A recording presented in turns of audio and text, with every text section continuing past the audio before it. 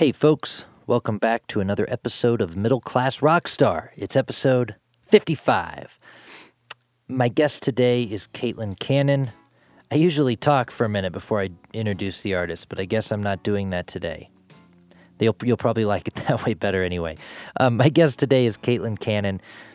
She just put out a new album called the Trash Cannon album, actually back in May, but a 2020 album nonetheless. The Trash Cannon album, and it was produced by Megan Burt, who was on this show just a few episodes back and has a really amazing story. So go back and check out her episode as well. But anyway, this Trash Cannon album, I would say bridges on country, but has a lot of other influences too. She grew up listening to drive-by truckers and Gershwin and Cole Porter and 90s country radio, old rock and roll, all kinds of different influences, and it really shows here. Caitlin and I first met because I was backing her up on keys at the Sheridan Opera House in Telluride a few Halloweens ago, and we met there. The show was a lot of fun, and then we may have seen each other at the Durango Songwriters Expo as well. And the Durango Songwriters Expo is just a great community for songwriters. It's not just in Durango. In fact, it's not in Durango at all anymore.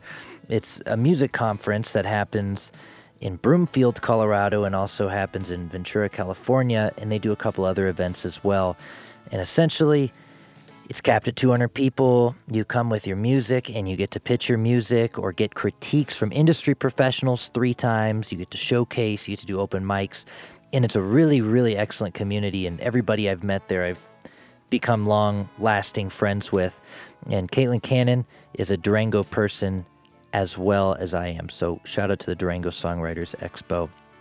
But her new album is wonderful, and the conversation we had was really great too. It was deeply personal.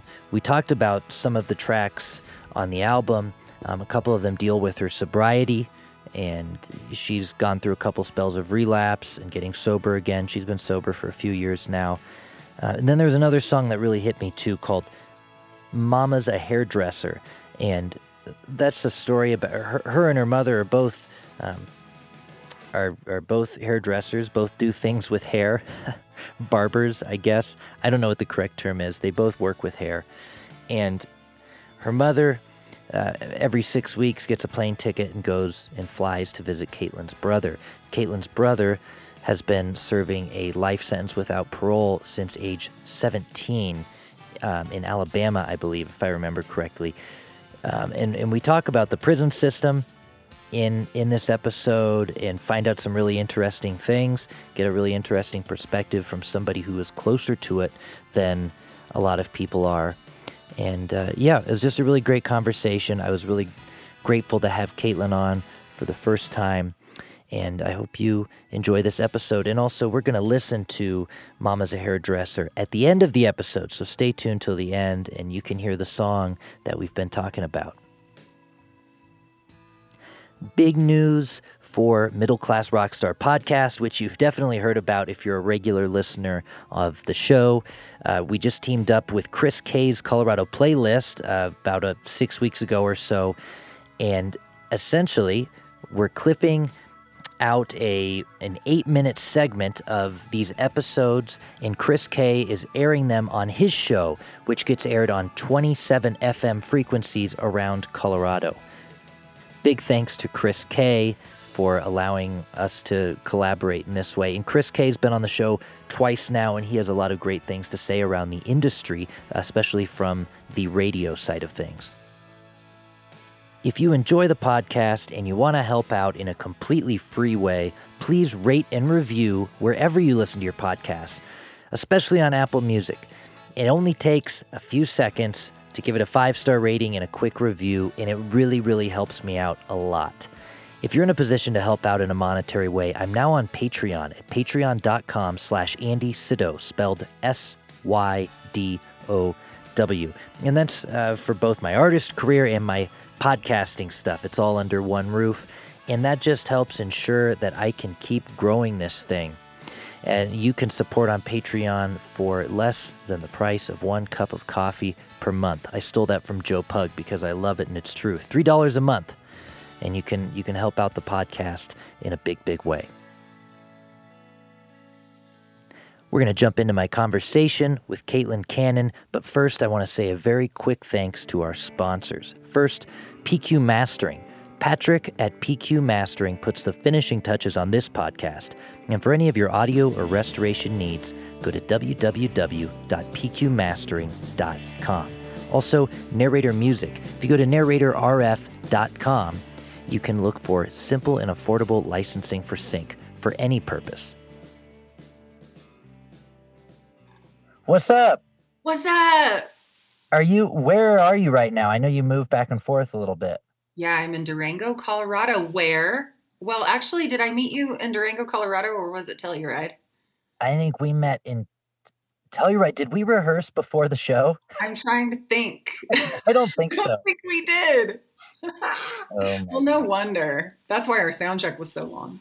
It was the longest. I will remember that show at the Sheridan Opera House on one Halloween year 4 or 5 years ago, I don't know, as being the longest sound check of my life. The sound check was longer than the show. Yeah, we played the set like 3 times for the sound check, I think. Yeah, I think that was a rehearsal. But, I mean, I don't know. I think of myself as being greener then, although when I was really green in New York, it was like so much easier to work with me because I didn't know anything, I think. Yeah.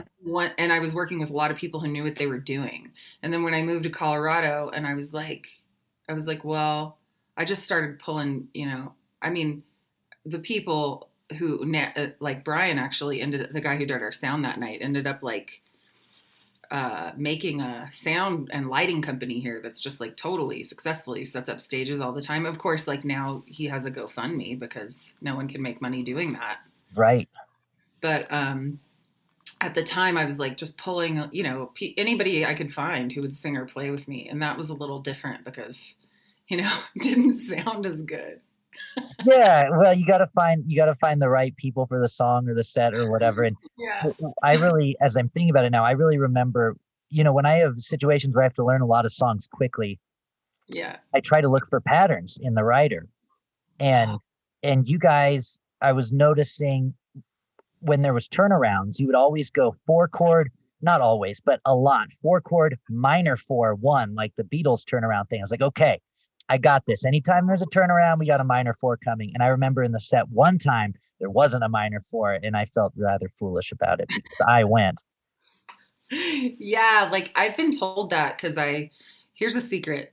I minored in music theory in college, but I was going to be an actress. So I just I was drunk the whole time. Right. I can't remember anything. I actually even signed up over quarantine for a very expensive guitar course because I was I'm going to learn this for real. And I still just can't really figure my way out around the fretboard. I think it might have something to do with adult onset dyslexia. I just can't tell where I don't know where the letters go. And yeah. It's only, yeah. I think a guitar is sort of is just sort of weird in that way too, because it's not all right in front of you. Yeah, but I've been told that before. I've been told that I often put in a minor, I go to the minor 4 or something, or the minor, or I go to the 2, or I go to something that's just outside of the family a lot, and it kind of throws people. And then once they get the hang of that, I don't do it. I'm I just don't know. Which is the best kind of chord progressions. Chord progressions by songwriters who aren't thinking about, let me pull a chord from outside the family here. And those are, it's so funny because I find those some of the most unpredictable and intriguing chord progressions. Yeah. Whereas, I feel like a lot of times I'm trying to do it, right, with the theory background. And I was like, man, I should just let go of that and just play. And it might sound more natural sometimes. Well, what's funny is now I have a new project. Oh, I have a new project coming up. It's called Side Pony. It's Yeah. Alice Wallace and I are doing it, which is really fun. Her name's Alice Wallace, and it's so fun to say that I just call her Alice Wallace all the time. And I would like it if she would call me Sure. Caitlin Cannon all the time because I have the same like alliteration going on, but Yeah. it's not as much fun to say Caitlin Cannon as it is to say Alice Wallace. And Yeah. so we just call the band Side Pony, and we write we write together, and she has that. She's like, we can't, like, it's hard for her because I'm like, I really want to go to E minor there, and she's like, I'm like, but listen, it sounds cool, and she's like, but it's like it's gonna like it's hard for her traditionalist country, Yeah. like it's like just not even in her schema. Like I can just see her brain just like kind of like melting down, and it's been good for me too because I've kind of learned like, oh, this is like why anybody in Nashville can kind of like get up there and play and know exactly what they're doing and where they're going. So Right. yeah, I'm trying to like learn the map, but then like go off the path. Well, and you've got some other influences too, right? I mean, with the theater background, and you're listening to Cole Porter and Gershwin and things like that. You've got your ear is going other places from other influences too. Yeah, I just did. Okay. So I did a cover of What Are You Doing New Year's Eve for my live stream tonight. Yeah. And I went, what's the bridge? Um, do you ever edit out when people say like and and think too long about things? I Not try it. not to. I try not to because it makes it hard to edit the video because I'm editing the video in Logic to eliminate a step. But I listen for it in my own voice all the time and try to correct it every week. You know? Right. I started doing this thing called the Co-Row Show, which I'll tell you about in a minute, but I go through and edit out all my likes and ums, and it makes you I mean, you really can hold someone's attention. But Wow. what I was saying about, because I go off on a tangent and I'm sorry, but That's okay. so in that bridge, where it goes, every invitation you receive, like I've always wanted to do that, like they Yeah. used to do in all all the Gene Kelly, Fred Astaire movies. So I'm like trying to like put that into my songs now, which is, I actually tried to get Alice to do it, and she was like, "I'm not gonna do that." But it's so fun. Like Yeah. just try, like receive. It's Just do something. Go out there. just do something, Right. and that's another thing about like these times, corona times, is like I've found myself doing all kinds of strange things just that seem normal to me now, but it's like there's no other outlet for, like, I don't know, I put on, okay, so I got COVID in Nashville when I went Yeah. down there to record the single that we're doing for the Did, Side Pony show. did it hurt? What did you have the symptoms? Um, yes, it was pretty hard on me. I also have like I suffer from allergies, and I think I may have been immune stressed Hmm. to this. So it was harder on me than it was on like anybody else who got it. Got it in a session in Nashville, like finally figured out that it was Doug Lancio's son, who brought it home from college. But it's just ironic because like you tried to do everything right. I think I was becoming a little more lenient, but just because I really believed I had already had it. Yeah. Um, but once I got hit with it, I mean, I got smashed pretty hard. So I started doing this thing called the Co-Row Show because you're out of commission for like the first week, then you start feeling better, and you have to like continue to you know to Be out of quarantine. commission. Yeah. Yeah. So I've done 5 episodes so far, but I've committed to, and this is not a commitment to anyone but me, because I only have like, I don't know, 50 to 100 organic views. I paid for some more views, Hmm. Right. but like Right. I don't know. Yeah. So anyway, We've all but like, done that. but like I put on I show you how to go full mermaid. So I put on my mermaid tail. There's not any water in Colorado. I don't even know why I have a mermaid tail in Colorado. I'm just saying Yeah. That's there's part of the show. yeah, like you might never do that were it not for COVID. So you have to find the silver linings and put on your mermaid tail. So I like show you how to, it's like a how to for like things you might never have thought you would ever want to do and maybe Yeah. still don't. Right. Okay. Okay. So it's not even, so you're just doing whatever. Yeah, I'm basically doing everything I know how to do. It doesn't have So, to be music related. well, I put my music in it, Right. which is because I was like, I'm going to get everything that I do in one place. So the first episode is how to put on scales nails, make Oh, scales on yeah. your I don't know how to do fingernails. that. Yeah. And then the second one is hair extensions because, I have a salon in Durango. So, Right. yeah, so I did some of that because people are like making a killing on that. And then I know you probably have other questions, so I'll just get through the rest of the Koro Show episodes really quick. 3 is how to be a mermaid. Yeah. 4 is how to do a chemical plating process of copper onto brass, which involves a lot of chemistry, which is shocking. Like people don't know how smart I am. Yeah. You would never know. And you have a song about it too called Dumb Blonde on the new record. Yes, and I put that in this episode, and it was perfect. Oh, that is perfect. And then the next one was how I make this jewelry, and then the 5th one is going to be I have a sync licensing project called Pop Knot because we're not pop. It's like a little inside joke, but Pop Knot. yeah. I mean, I don't know how have you pursued a lot of that, trying to get your songs I into want film? to I want to do more of that. I've never had a song placed in a film. I had a song purchased earlier this year. It was I did a cover of "Oh Christmas Tree" piano trio kind of thing, and it was purchased by a catalog who's going to turn around and resell it a bunch more times, right? But it's really intriguing to me. I would love to do more of that, and it's not pop for sure. Yeah. So I got into it, Yeah. but I got into it through going to the Durango Songwriters Expos, Right. which has, kind of become a family. And Right. and which was where I met Andy, which was where, oh, wait, no, I think I met him at the Denver Forum, but anyway, he's gone to that. So, so Andy, who produced the Candles album, who brought you to play at the Sheridan Opera House with me, which is Right. how I first met him. Andy Rock, formerly and again of the Flowbots. Yeah, he's again of the Flowbots. I saw that. That's so exciting. Yeah. I love that. And I met him through the Durango family. I met him at Durango. Oh, you met him at Durango. I met him at Durango. Yes. Oh, cool. Yep. Okay.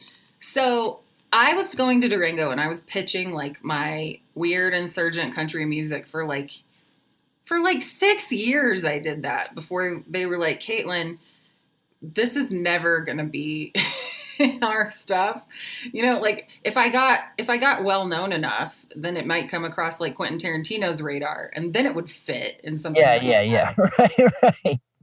So like I was like, okay, I'll just go over to the dark side. So I started like writing pop songs, which I found is like really fun. It's really fun to write the worst song you can and then like jam out to it. Yeah, that's punk rock. Yeah. It's punk rock. I was like, it's like prunk. Well, pop. What's the smash of pop and punk? Punk. Punk. Yeah, it's punk. I think they already did that. No, it's punk. Oh, punk. Or pump. I don't know.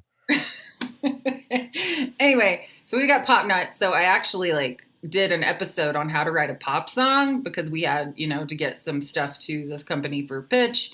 And, it's funny because like doing an episode on how to write a pop song or the following episode is how to write a song about a Viking, which is one of my favorites. But how to write a pop song is really different than like trying to write a song about a Viking, even though there's more grunting going on in the pop song, right? Like the like that's all you got to do to write a pop song. Yeah. And you went so you decided like I'm going to purposefully write these pop songs. Yeah, to make money. Yeah, that is the definition of the dark side. Yeah, but you love it. Oh yeah, no, I have absolutely no qualms whatsoever about selling out and trying to sell out as hard as I can because music is free now and that's fucked up. Can I say that? Probably not. I You just saw can, you that this can is say on it. Chris K's episode. He's gonna have to bleep that out. Do you put a little marker every time I drop an F bomb? Well, actually, it works to my advantage because Chris has to bleep it out. I Oh. That's his job. Hey, I'll just say thanks, Chris K. He gave my record a lot of love this year and it's Yeah, been really cool. Yeah, so like my passion is trash can and stuff. And it was interesting because I was hanging out with Megan Burt a lot, and she was like, God, you're really all over the place. Like, what do you want to do? It was yeah. almost like an intervention. Like, her and Katie Laurel were like, your solo stuff was better. Like, why don't you do it? And I was like, because I don't believe in myself, obviously. you know? Yeah, yeah, sure. And they were like, so Megan Burt really like fostered that. And then my record like killed her, Yeah. Wait, it killed her. No, she's alive. Okay. But Oh, I was gonna say she was just on the show a few weeks ago. I know, I know. Did she talk about everything she's been going through, or was she fairly Yeah, reserved? Okay, yep. She talked about it a little bit. Yeah, yeah. So like, it was like the day we wrapped on my record, like the day I got the masters. Like she got sick and did not get better. yeah, And every day I try to think of her and not my own guilt. yeah, I mean, it wasn't, no one record isn't gonna take down Megan Burt, but like, she's got her own career to focus on, and it's really hard because like the next record that comes out of her is gonna be so amazing. oh But yeah, it's just hard when you've got she had COVID right after me. That on top of Lyme is like, whoa. I mean, she's getting her ass kicked. So, but yeah, it doesn't mean it just means her music will be better. So I yeah. hope that yeah, maybe music won't be free anymore, and then she can actually like Mhm. support her life. Make some money. And what did that mean for you having Megan produce the record? Well, it's weird when you become like friends with your people you're a fan of. Like when I felt like I was really green when I met Megan, it was the year she won the songwriters competition in Lions. Yeah, And she was just really different and but she was just a very cool person. And at that point, I think we shared like a mutual cynicism, but it was like, it still involves unicorns and rainbows and mermaids and things. right. Mermaid Tale. Great. Yeah, it's great when you can sort of like find those people, people who will like put on a unicorn horn with you, but like also like be cynical. That's the best Yeah, absolutely. friend. Yeah. So, You're on the same wavelength with each other. yeah, I was shocked when she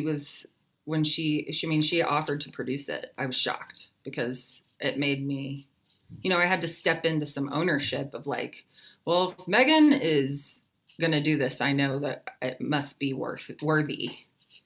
Yeah, And then it ended up being like really worthy. My record did really well.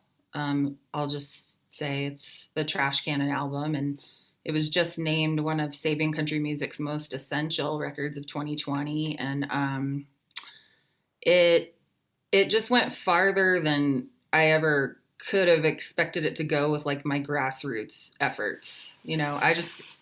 I'd love to have some muscle behind me for the next one, but for this one, it was just like Megan. And then once her job was done, I was solo Ninja Jedi. what did you solo Ninja Jedi do? Did you hire a publicist? Did you email everybody, on the big list? What did you do? So first, when we were in post, I applied for that grant from Colorado Creative Industries, Yeah, a career advancement grant, and I got it. And it was because I was like, look, I'm doing like kind of a reformist feminist country album. There isn't like a whole lot of that, going on. Uh, there's not a lot of music in that genre and in Americana, at least at the time. I'm hearing a lot more now, like a lot more in 2020, but like from like the female perspective, Right. you know? Like, and my record really like it's the female perspective, like what it's like to be a daughter, sister, you know, a drunk woman, a sober woman, a spiritual woman, a reckless woman. It's like all this different sides of, you know, you or me. I don't know about Yeah, you. I mean, I'm sure you've got some of that in you. of course. You've got a little drunk woman in there, don't you? Oh, it's not a little. It's all over. After 5 o'clock, you see drunk women all over the house. Nice. And I'm Yeah. not talking about Allie. It's me. That's awesome. Oh yeah. I saw your picture on the Insta. Or is that a new love? We're engaged. That was our engagement Oh, photo. Yeah, we just okay. got engaged 2 days ago, 3 days ago, something like that. Thank Congratulations. you. Ooh, I just love that. I just love love. Me too. I mean, after being a hopeless romantic for years, you know, finally. Yeah. Yeah. Did you get a ring and do the whole thing and get down on one knee and do all that? I did, but we went up to Grand Lake, which is where we go up there like once a year or whatever and just spend a night or two because nobody's in Grand Lake in the winter. It's a summer town. And I was going to propose, but the place I was gonna like have one of the Airbnb people come up and bring drinks to our room, but the restaurant below us was closed. So the Airbnb host let me use another Airbnb room just for a couple hours to set it up for the engagement. Oh, And it was really cute, except for the fact that Allie was feeling sick all day. And she started to feel better. And so I set up the whole room. I said I was going out to take some pictures, set up the room, right? And then I get back and she's like, I can't do it. I can't go out anywhere tonight. I'm staying in. And I said, no, you got to put on jeans. We're just gonna, we're gonna go for a walk or, whatever.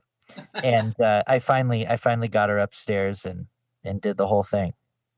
oh man, that's the worst.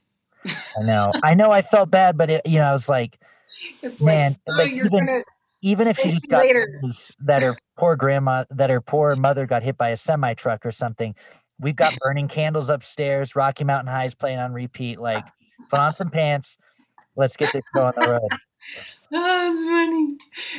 I mean, it's just really funny. Like, yeah, I feel like more and more in our sort of like, generation, like it's cooler not to have any like expectations of people, like it's better. I remember coming from New York to Colorado and like being in a band situation and being like, oh wow, like people aren't on time here and they're super high. So it's like really go with the Yeah, flow. yeah, And it was totally different from like what it was in New York, which everybody's all stressed out and about efficiency and won't look each other in the eye. right, right. So, like, but it's just kind of funny because like when you even in your relationships they're a little more like that, especially as I get older and you have relationships with people, it's like you're a little set in your ways, both of you, the older you get. So Sure. like I can just think about like if the person I was dating, if I was like, put on pants now, we're going, you know,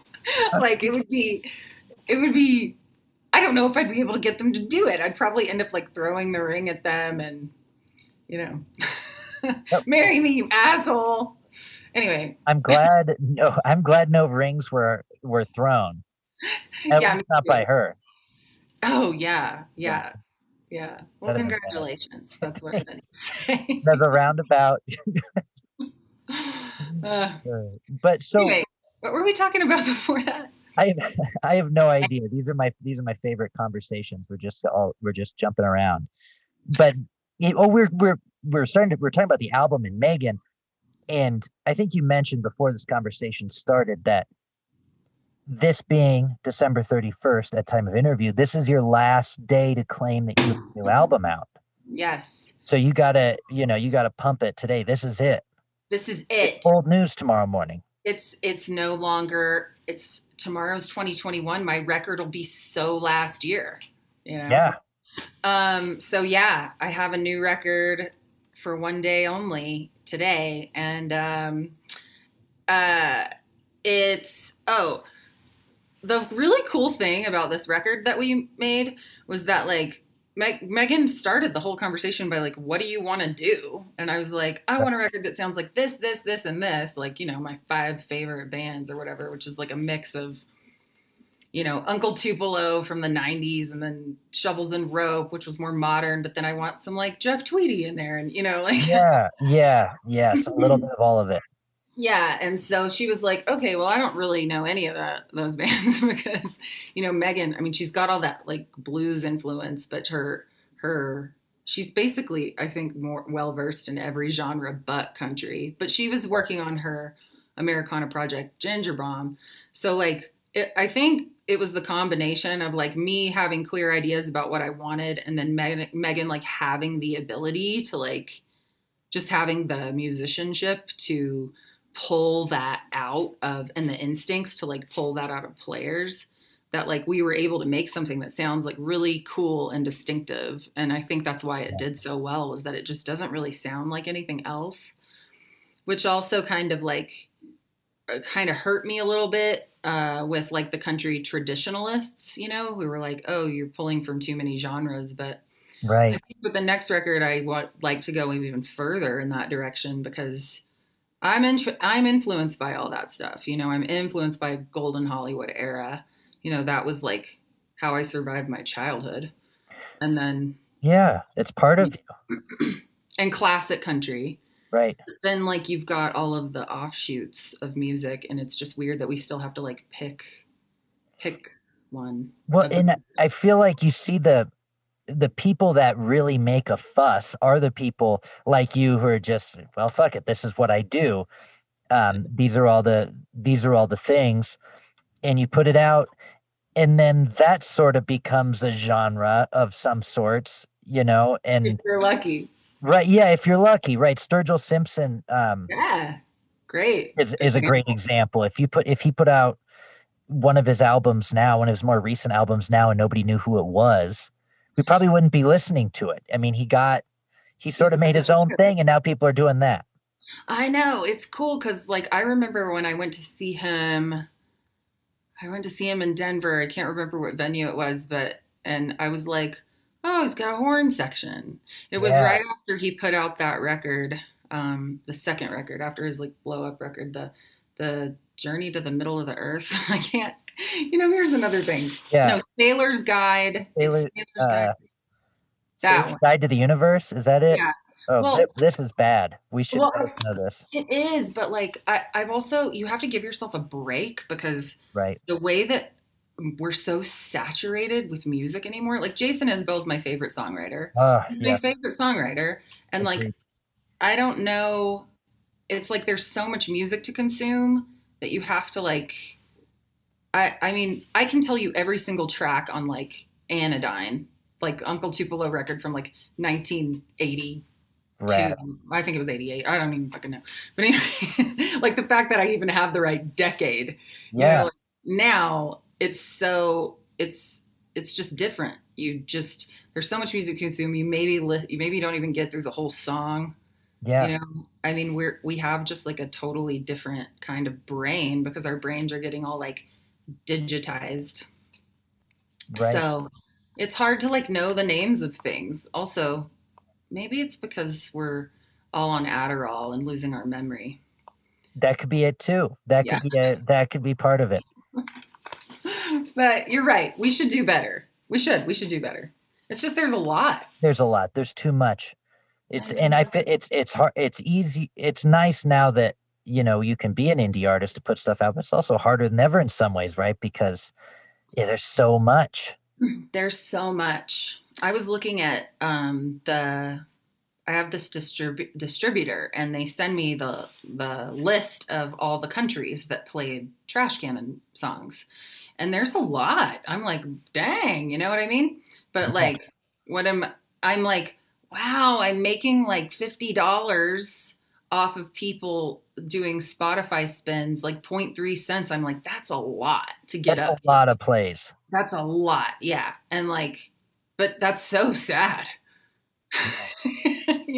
But like at the same time, it's like, well, is it because of the way the streaming platform is that I have that kind of reach? Or right. like right. Anyway, like I do try to like I try to adapt because my two closest friends get mad at me for saying this because they say there's no scientific basis. But I believe that there are 500-year-old men living in caves in like the Himalayas. And the reason I think that they can do that is because they're That might willing. be the Adderall. I know it's not, it doesn't really help my ADHD that much. Like people are like, Caitlin, can you just like finish a thought, take a breath, and let someone else get a word in? And maybe like try to stick to one subject at a time. But anyway, I always circle back. So like the reason they are able to live in their bodies for 500 years is because they're willing to adapt. And Yeah, that's the lesson, yeah, like, yeah. so I'm trying to adapt, but I do think like it would be great if we could figure out how to make a living from music anymore, because I Right, don't know anybody who really can. I mean, you got to like cross over into the 1%, right. which is why I love the title of your podcast. Middle class rock star. But I think it should be lower middle class. Yeah, no, no, no. I think that's kind of part of the joke of it too. Well, I was like, what do you talk about on that podcast? You probably talk about your music, but you probably talk about your day job too, like the other things you do to make Yeah, money. yeah, exactly. Exactly. Well, you're always dipping, I feel like I myself am dipping into a million different things, teaching, producing, sending piano tracks to somebody, songwriting, all of it. But that's okay. That's okay. We're adapting, we're having a good time, and we're going to continue to adapt for another 400 and some odd years. Yes. And then, doesn't that just take the pressure off? Takes the Knowing pressure there's off. 400 years available, Right, 400 some odd more. right. Right, there would have been no rush for Thomas Edison to invent the light bulb or anything like that. Is that who invented the light bulb? I think so. I Um, think, shoot, we should know that. yeah, yeah, We need to do more better. time would be nice. Get more Netflix shows in. What? Yeah. So, looking at a couple of these songs on the record, one that caught me was "Mama's a Hairdresser."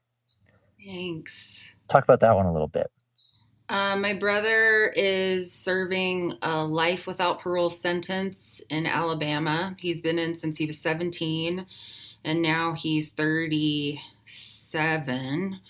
And we're very close. And my mom, who taught me to cut hair, has gone to see him every 6 weeks. So she flies down and does enough haircuts to see him because he's in Alabama and she's in Colorado. And most of the guys in his situation, like over time, they're family members.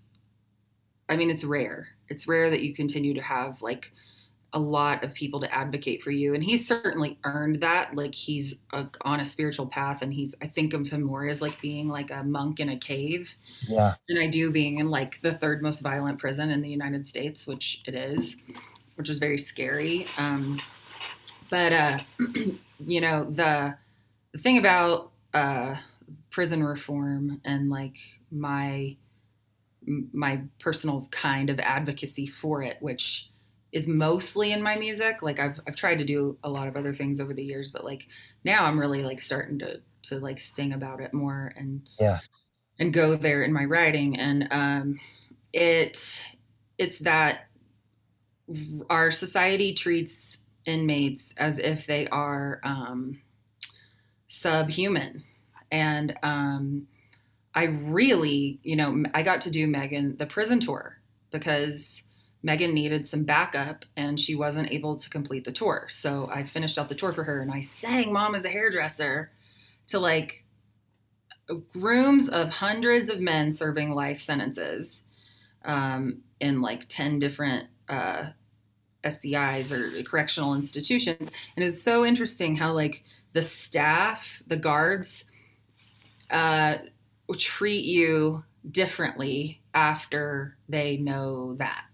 Like I wouldn't tell them about like my brother, but once I got up to perform, I would like establish that connection with the men before I would like sing these songs. And yeah, I also think I'm not sure how many of those guys are going to concerts hearing music that's like from the perspective of the life that they're living, right. because I wrote that song about how the experience of going to visit him just doesn't change. And I only had two verses and a bridge to really explain it. So I really tried to get to get just what that one piece of it is like, you Yeah. know.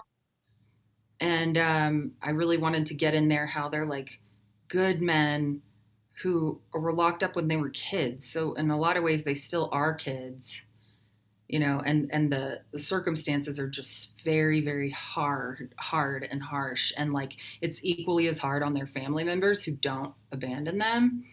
And so I tried to like show, not tell that. But yeah, Megan took, when my brother calls, it says, you have a collect call from an inmate at, and you get the Yeah. whole recording.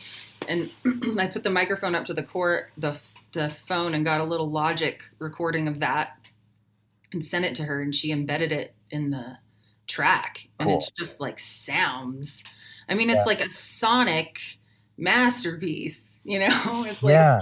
great. And it's so visceral. Like anybody who has anybody in the system would like definitely feel that. So yeah, I'm hoping that like when I'm dead, it'll get some really good circulation Yeah. Yeah. Well, and so in yeah, 600 years from now. it's such a yeah, right. It's such a powerful song. And also I think maybe there's the issues of the prison systems have been brought out a little bit with some of the stuff that's on TV. I know there's that Netflix show about every episode's with a death row inmate. Yeah. And I don't know what that's doing positively or negatively for the system, but I just know I think that people are a little bit more aware of what's going on. Um, I mean, that is where it starts. Like it's in the conversations that you have but lawmakers are, especially in the South, are just so steeped in, I mean, God, 30 years it took us to get them to reduce his sentence from life without parole to life with. And he's still awaiting a parole hearing. And it takes, I mean, it was Miller versus Alabama, and they ruled juvenile life without parole unconstitutional. That was the Supreme Court, and then the state of Alabama said, okay, but it's not retroactive. And then Supreme Court uh, was like, no, it is retroactive. And then Alabama was like, okay, 40 years. And then Supreme Court was like, try again. And then Alabama was like 30 years. And they were like, okay, well, that took 5 years for them to do all that back and forth. I mean, the litigating, it's uh, really very, very painstaking. So, at yeah. the root of it, what being so close to the subject, at the root of it, what do you know about what's wrong with the system that most of us listening might not know? Oh man, this is going to be like a little bit, this is a bit of a controversial statement I'm going to make, but like, uh, there's corruption on the enforcement side. So that is like very hypocritical. And there are people profiting off of the lives of enslaved men and women. And, I will go ahead and say, like, I think the percentile, I know it's in the 90s, it might be in the high 90s, but most of the people who are enslaved are African American. White privilege didn't help us in this case, but like, it's not like, it's still not the truth. Yeah. So I think it's that, like, it is systemic, it is, prison for profit, and it is like, unfortunately, a classist issue. Yeah. It's just, uh, I mean, and that is kind of like the overall, like, kind of existential opinion on like what's wrong with the system, except for the fact that like the system itself is just flawed. Like there's no real humanity in it, and that's upsetting because all human beings make mistakes. Yeah. Not one human being is going to be perfect. Right. So I think that like instead of just locking people up, prisons should actually be about reform. Now some people are not capable of reform. Some people aren't, but some Yeah. people are. And the people who are I think should have that opportunity so that they can contribute to society, Yeah. you know? So, yeah, we got issues. Well, thank you for chatting about that and giving your insight. And thanks for the song that came out of it too. Hey, thank you. Thank you for giving me this platform to talk about it. Absolutely. It's such an it is a big problem, and I don't know what happens to fix it, but I do see, you know, that it's being talked about more, and that, like I said, there's TV shows, there's documentaries, and I think that's maybe a positive step, maybe a slow positive step, but a positive step, hopefully nonetheless. We got to start talking to each other more. Like, that's where it's in your personal daily conversations. And there's so many subjects that are just so taboo that people want to avoid. And that's kind of like what my record is. Like, I like to make jokes about things so that even if you're on the other side of me, you can still have a laugh. Yeah, Because the thing that connects us all is that like we're all human, like right, every single human knows what it's like to feel oppressed in some way, right. even if that hasn't been the through line of your life. Like you should still be able to like have empathy and relate to any human beings. And we just don't see each other as the same. And like we are the same, Right. I mean, Well, and that's your album is very relatable, I think, because it's deeply human and deeply personal, and not really shying away from anything. And the way you present it is just great. And there's two others, Deliver and Drink Enough, that chat about. Well, I assume have something to do with the sobriety, right? yeah, I wrote Drink Enough in a Blackout. And then I like it was in my voice memos the next morning, and I was like, "That's super good." I was like, "I'm gonna finish that."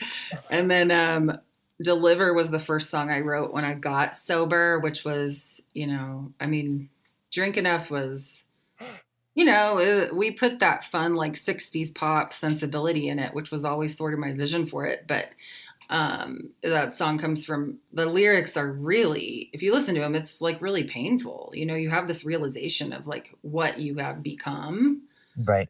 and it's like totally mediocre and like even just below mediocre. I mean, Yeah. that's the worst. Right. I mean, not literally, because the worst is not mediocre, like by definition, but you know what I'm saying. Yeah. So, and then Deliver was, it's so funny because that's been probably the favorite song on the album. Yeah. And that song just kind of like got me sober. Like as long as I was like playing it in my room, in my apartment at the time, I wasn't drinking because I just had my guitar in my hand. Like I just used that song to like have something to do. Yeah. And I didn't even really pick up a pen and paper. I just sort of like wrote it while I sang it, Mm. until I had like a whole song. And I just like go home and play it every night for like a month. Wow. Yeah.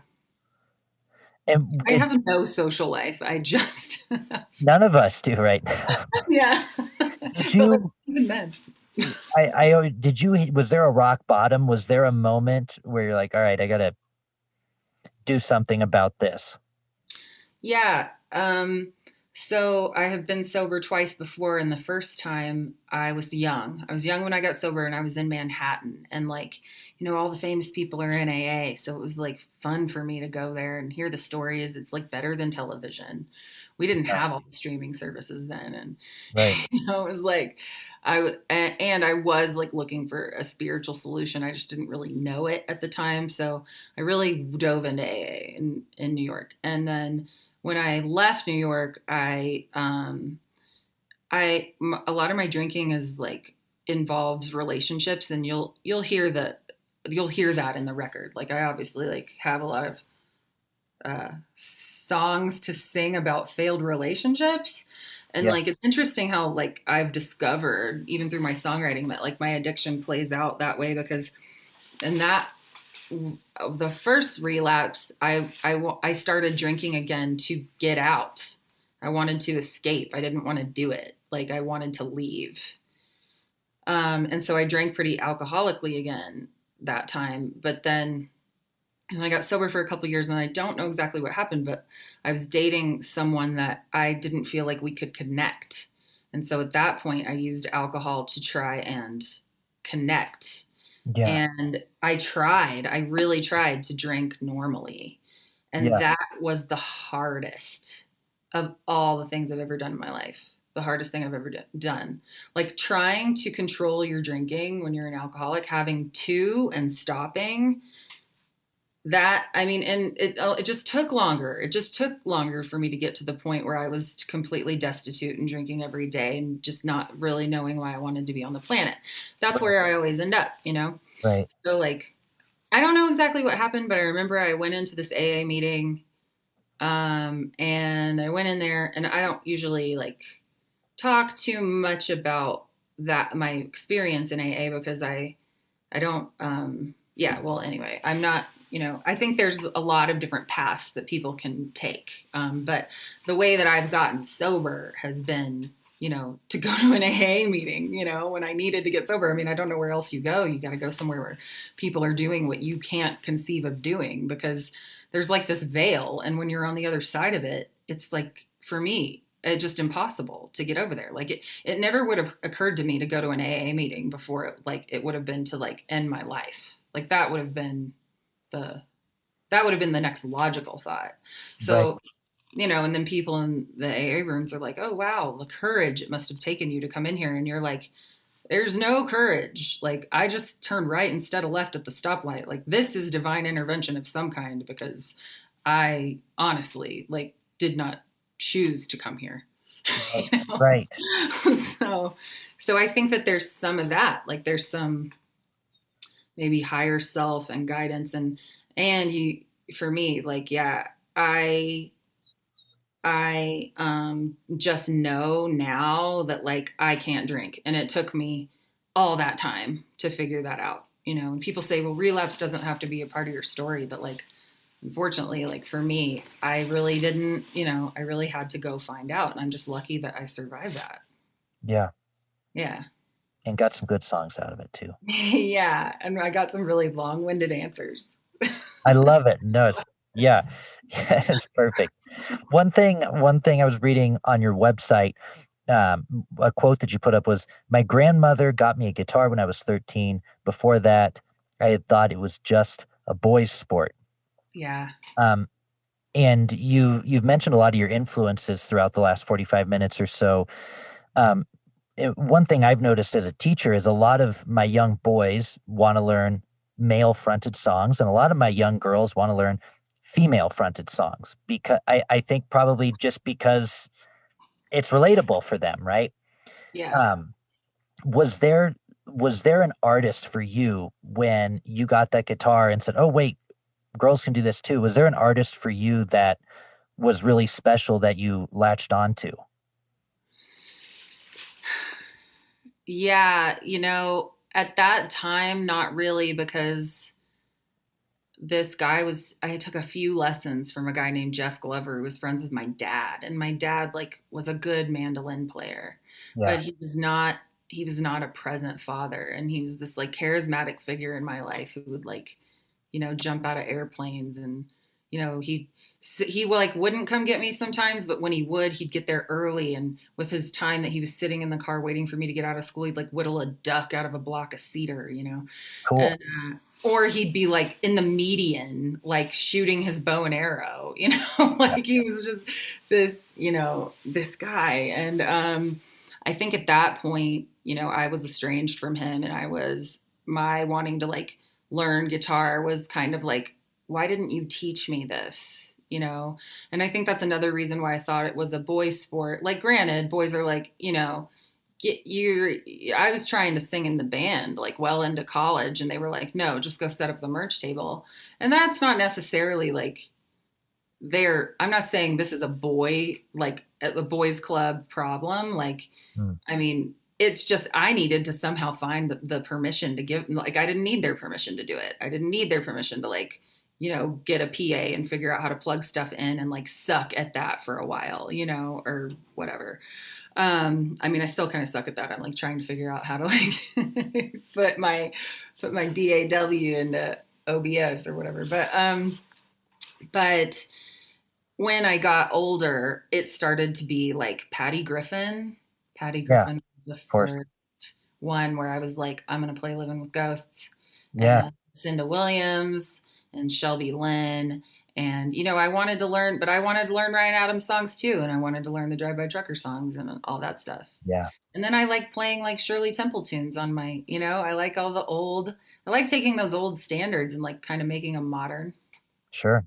So, but at the time I was like learning, it was more, like the first song I learned on my guitar was Helplessly Hoping by Crosby, Stills, Nash and Young. Really? Yeah. You still play it? No, but I could. I don't think it'd be that hard. It's still. That's how I learned I still like pretty much do that same finger picking pattern on everything, but I was trying to connect with my dad. An abrupt ending, I know. We lost connection. I think Caitlin's computer ran out of battery or something, and we called and tried to finish it up, and then we thought, you know what? We ended in a good spot. Let's just end it right there. So, an abrupt ending, my apologies, but that's the end of our conversation. If you liked it, please rate and review it wherever you listen to your podcasts. It really, really helps a ton. It only takes a second. And if you can help out in a monetary way, I super appreciate that as well. Go to patreon.com/Andy Sydow, spelled SYDOW. You can contribute to the Patreon for as little as $3 per month, and that helps out in a huge way to ensure that I can keep on growing this thing. Thanks to Caitlin for coming on the show. We're going to play things out with her song, Mama's a Hairdresser. It's a really powerful song, and I think really relevant after what we talked about. And I'm excited for everybody to hear it. And then after that, go to Spotify, go to iTunes, go to her website, whatever. Support her, listen to her music, drop her a line. There'll be some links in the show notes. Great stuff, okay? Any questions, comments, concerns, hate mail, or death threats, you can direct them to me at middleclassrockstar@gmail.com. I'll chat with you next week. Thanks so much for listening.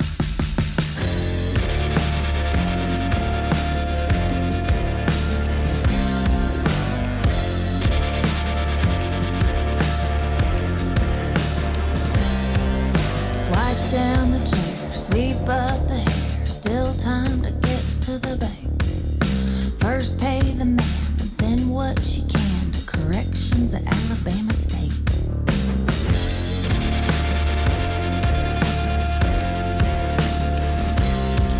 The clerk takes a look, enough on the books to buy cigarettes and tape. Not everybody can afford the prison store, so he gives half away to a cellmate. Mama's a hairdresser.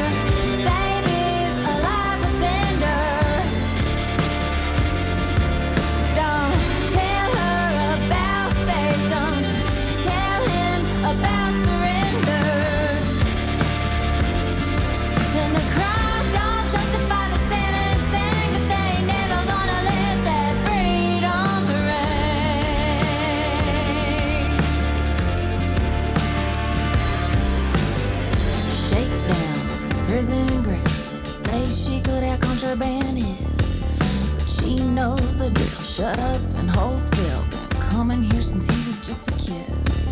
Don't let go of hands the whole time they stand. But she dimes into a vending machine. The Salisbury steak in a microwave, and he says, "Mom, I'm eating like a king."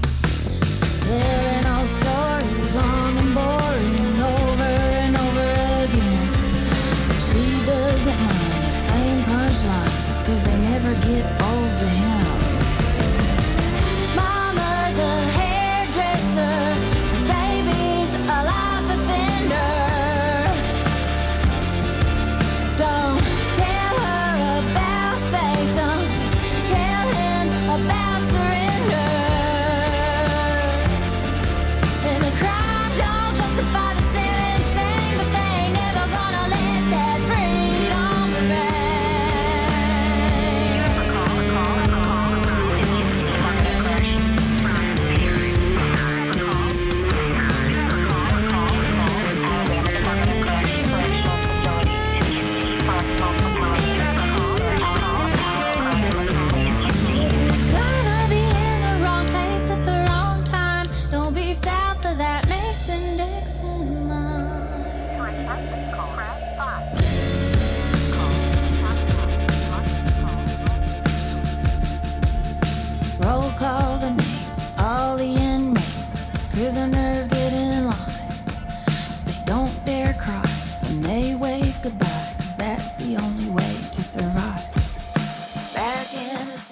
nothing but a shame.